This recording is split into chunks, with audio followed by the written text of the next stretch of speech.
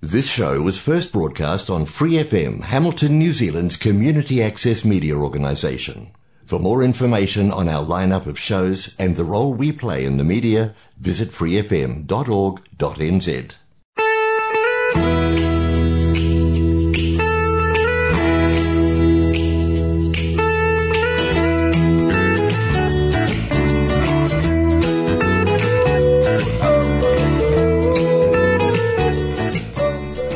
Kia ora, welcome to Connect with Community Waikato on Free FM 89.0. I'm Holly Snape, I'm from Community Waikato, and welcome Karen Stockman. Thank you, Holly, nice to be here. Also from Community Waikato. So we're doing a tag team again today, which would be great, and today we're talking about well-being.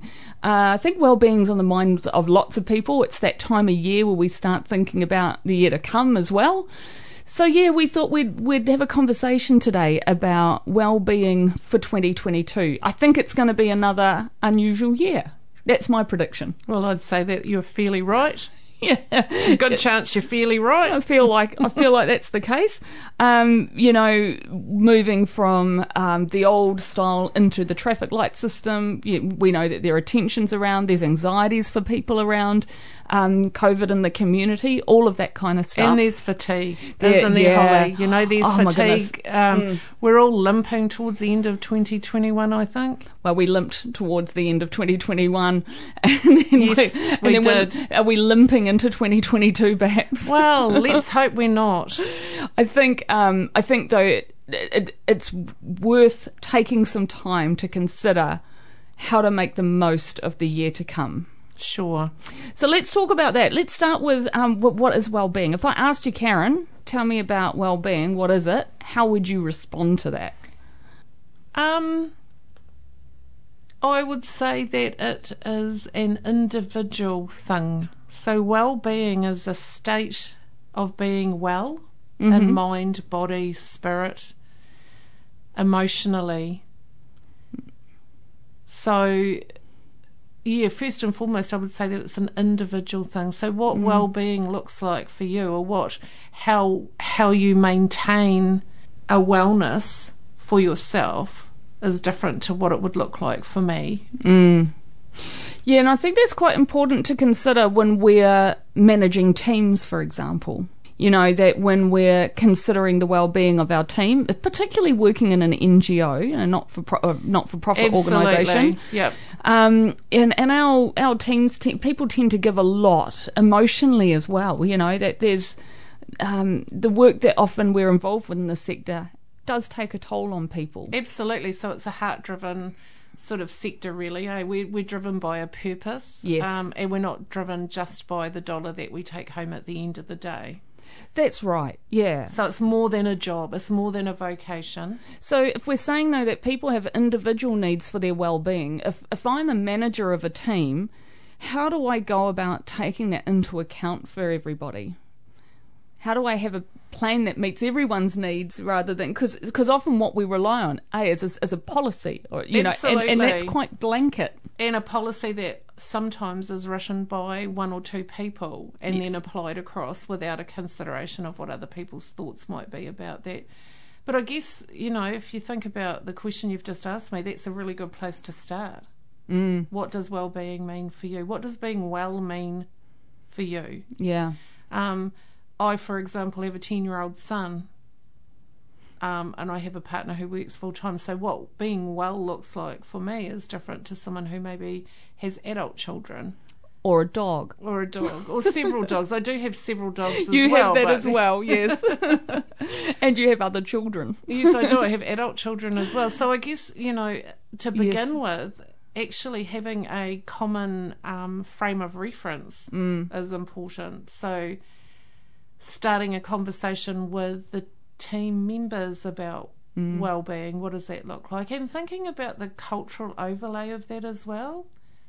And not just ethnic culture in terms of ethnicity, but culture in terms of backgrounds and life experience and all of those things that make us individual. So how do we have those conversations in a safe way? How do we open up the dialogue for people to really examine things that might be hard to look at? Yeah.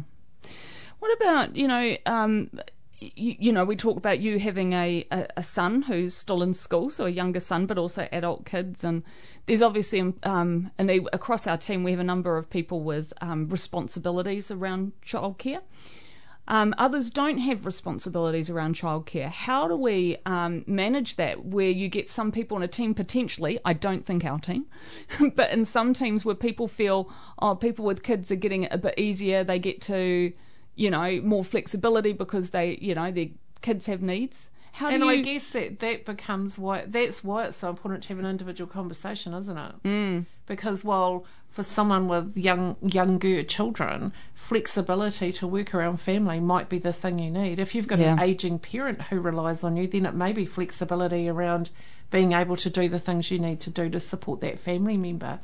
But it may be that you have a person in the team who is completely self-sufficient, for want of a better word, who has very few dependents, and what they need for their well-being might be quite different. So I think the only time that comparonitis or comparisonitis or whatever we want to call it becomes an issue is where someone's needs aren't being met.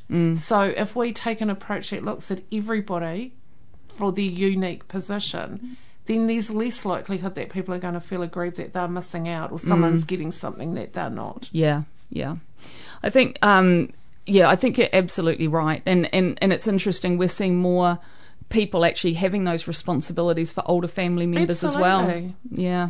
And sometimes we have family, sometimes we have community responsibilities, or we have church responsibilities, or we have marae responsibilities, or we have responsibilities attached to other roles that we might hold in community or in our communities. So I think probably at the heart of this point you're making is the importance of having a very well thought out definition of well-being in an inclusive position that says that all of these obligations that people feel, all of these pressures or demands or requirements of people are all of equal value. That's We're right. not saying, actually, if you're a parent, your responsibility is way more important than if you're someone who leads a community, an informal community group that does certain things, or a support group for this or whatever. That everybody's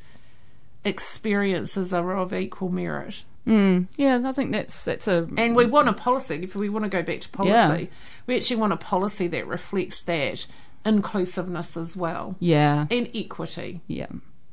Yes, definitely. I remember having a conversation with someone who was that's what brought up this comparison thing, who felt hard done by because people who were parents were taking additional time off to look after their kids. And my argument was they also have to spend all of their holidays, looking after kids. So it didn't feel to me like they were getting anything additional, But it is funny, the different perceptions that people have. And so I like what you're saying there about that real clarity about that inclusive policy as well, that makes it quite clear that this is about meeting everyone's individual needs. And I think if people feel supported, if people feel that they have everything they need to be the best they can be in their role and in their contribution, then people don't look across the fence. Yeah, it's a really good point. We will take a short break. When we come back, we're going to talk a bit about looking forward then. So how do we start planning for wellbeing in 2022? So, we're going to take a short break. Be back with you shortly.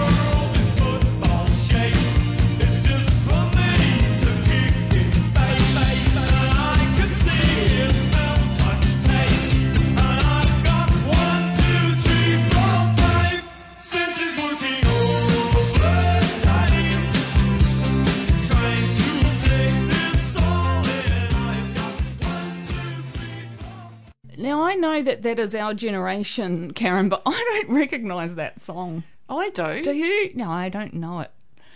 Yeah. Anyway, that was an 80s song. So, I've got Karen here today, and we are chatting about well-being. It's that time of year where we're looking ahead into 2020 and thinking about what do we do to keep ourselves well. It's going to be a challenging year, I think. I think so. I think it's different. Yeah. We said this last year. Yes, we last did. year was different to the year before, and next year will be different. Or this year will be different to last year. Yeah, absolutely. So I thought it was timely to talk about well-being, because I think well-being is something that we should be planning for rather than waiting and reactively. That's right, rather than reacting when you feel unwell. Or reacting when the wheels fall off with somebody, because yes. historically that's been where well-being's kicked in. Yeah. We have EAP. Your wheels are falling off, Holly. Perhaps you can go to EAP. Go talk to someone about it. Go and talk to someone about the fact your wheels are falling off. Whereas this is this is keeping the wheels on. Yeah, this is actually lubricating the wheels and making sure that they're roadworthy, and doing that in a way that it just happens. Yeah. It's not something you have to notice warning signs that... Yeah. So we talked before about having individual sort of plans across a team, about having a wellbeing policy which is open and inclusive. So what if we're sitting at this point as a manager of a not-for-profit organisation thinking about wellbeing for your team, what sort of things might you be thinking about now? How you role model exactly what you want yourself. First and foremost. So now that's interesting, because how often do we see a manager of an organisation working, 15-hour days, never taking a sick day, never taking their annual leave? Yeah, it's very common. And it makes it hard for other people then to say, actually, I'm sick, I'm not going to come in, or I need a break. Yeah, absolutely. So I think when we talk about a wellbeing strategy or approach, it means everybody. Yeah. We don't exclude anybody, including the person who's leading the organisation. So I think that's a great point. So in the first instance, really good role modelling. Absolutely. I think really taking some time, not just to jump at the obvious sort of, let's take a day and go and do something. Yeah. And it's not necessarily that that's not a great strategy, but I think taking the time to really consider in a more holistic way what are all the things that we could do. Because I think, like you said before, there may be things that we can do in terms of regular practices that make it easier for, say, people with school-aged children. It might be that we look at the way that we plan for activities to make sure that some of those big key events don't happen in school holidays, for example. Yeah. Just as an example. So that's not a individual strategy that we would put in place for Karen, but it's a strategy we would put in place for the people that we employ and the people who we might interact with outside of our organisation, to make sure that we're not adding extra pressure by planning something at a time that's more difficult for some people. Yeah. Yep, that makes a lot of sense. What about, so I'm trying to think of what are some of the key stresses for an organisation, and one that jumps out to mind is the financial pressures in the not-for-profit sector. And I think we've seen a lot of people be quite concerned that there's been great additional funding, for example, into a COVID response, but there's worries that our general operational funds going to be maintained, as we see funders reevaluating priorities. So, how do you consider sort of well-being for your organisation in that way? So I guess it's about, first and foremost, as we said before the break, we need to have a really clear sense of what are we talking about. What is the scope of this idea of well-being? And how do we get people on board with that? Because not everything that we do is going to have a dollar value attached to it. And there can be smarter ways of doing things. There can be smarter ways of carving out some time in the week that doesn't actually have an extra cost attached to it. There might be ways of redistributing tasks to free up some capacity somewhere in the mix. Yes. sometimes we can look for activities or opportunities or responses that are offered freely.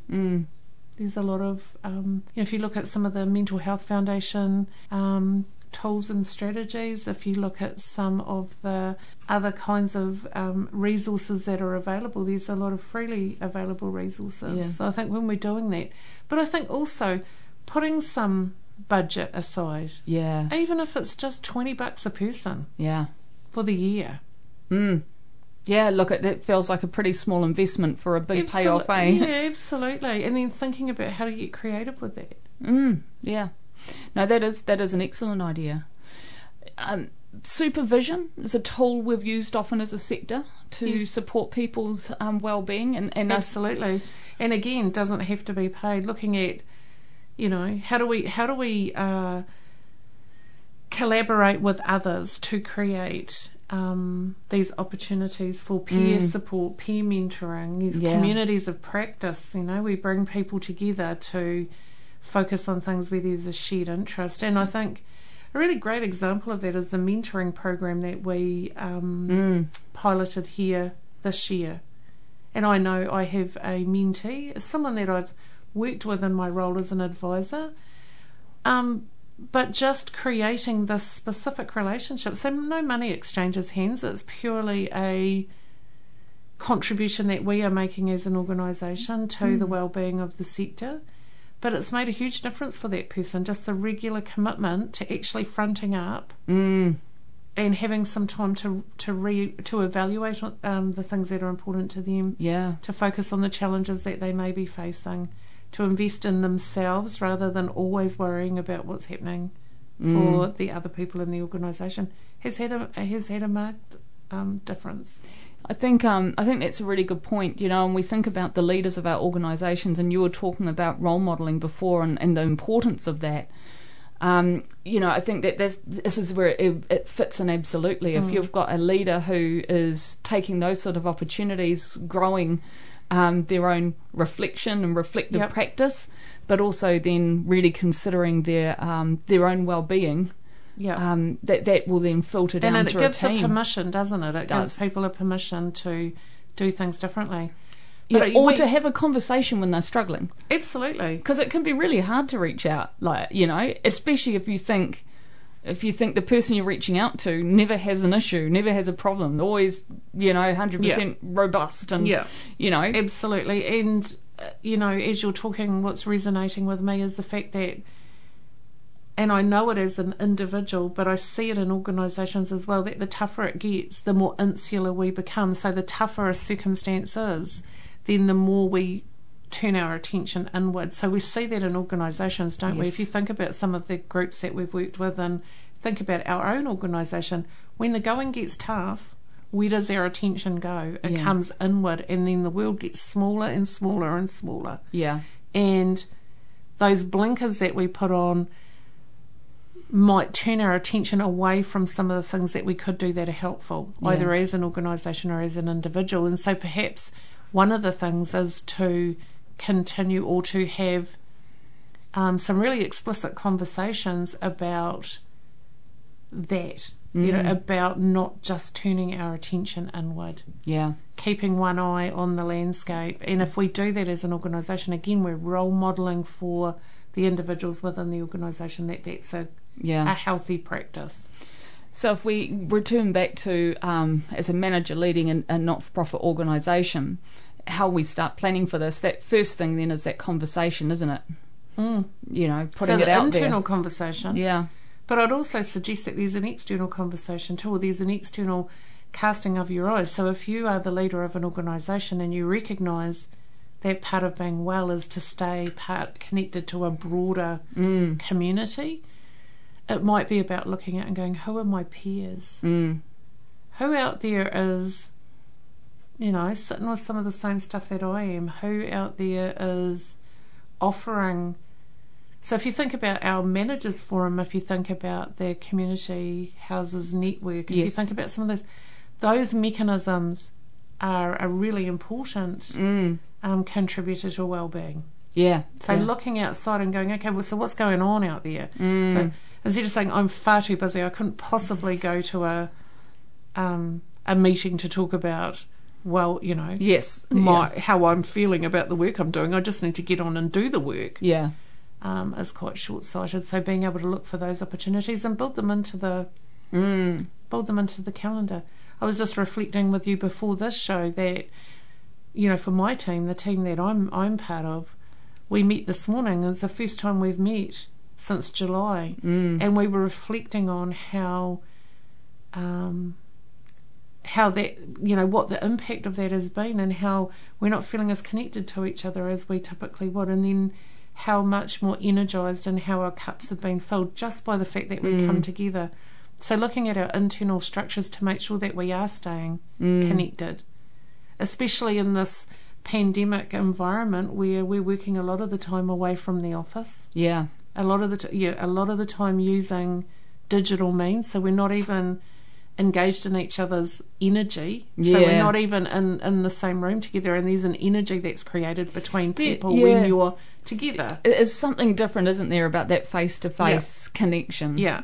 So in the absence of that, what do we do to remain connected with one another? Yeah.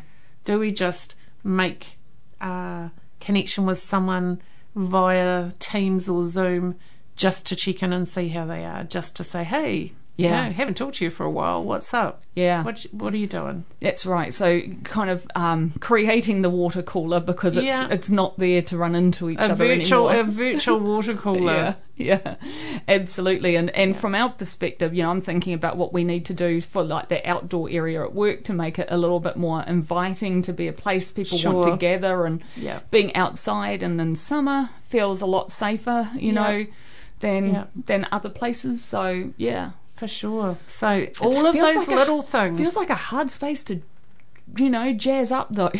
Well, our space. Yeah, I think you might be right there. But hey. We can always try, can't we? We can always try. But I think that's the key, isn't it? Is to keep thinking and looking at where are the opportunities to grow that well-being, and how do we forecast and look at where the problems might be, and prevent them from occurring in the first place. Sure.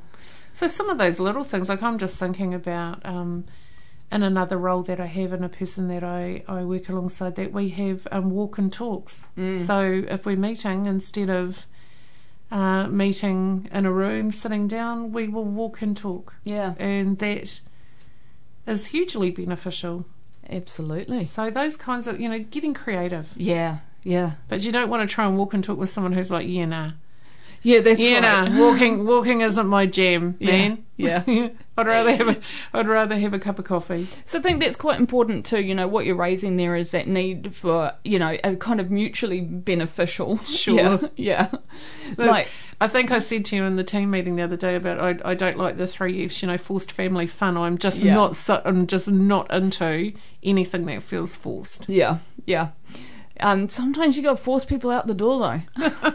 Just saying. That's debatable, Holly. But I'm unlikely to make everyone go ziplining, for example, because I don't think everyone necessarily would be into that. Yeah, exactly. And I think that's the point. It's understanding that people have different desires, or people find different things supportive, or different things interesting or exciting. Yeah. And people come with their own histories, yes, you know, so they come with their own past experiences. Sometimes it may not be that positive, and people don't always disclose that stuff to us. So sometimes we can be trying to do something that we think is great, and we might be really pushing someone outside of their comfort zone into their danger zone. So it's a really good point too. We're actually out of time. Oh, because you and I can talk. Oh, I know, can't we? But I think, you know, I'm hoping listeners have at least got a sense about what are some of these key things to consider. And I think that, you know, even that last point, it keeps coming back to really individualised. That's right. Yeah, it's treating people where they're at. And taking that into consideration and being authentic in how it is you apply that for them across the team. Absolutely, Holly. Fantastic. Thanks, Karen. Appreciate your time. You're welcome. That's us for another week. You've been listening to Connect with Community Waikato, 3FM 89.0.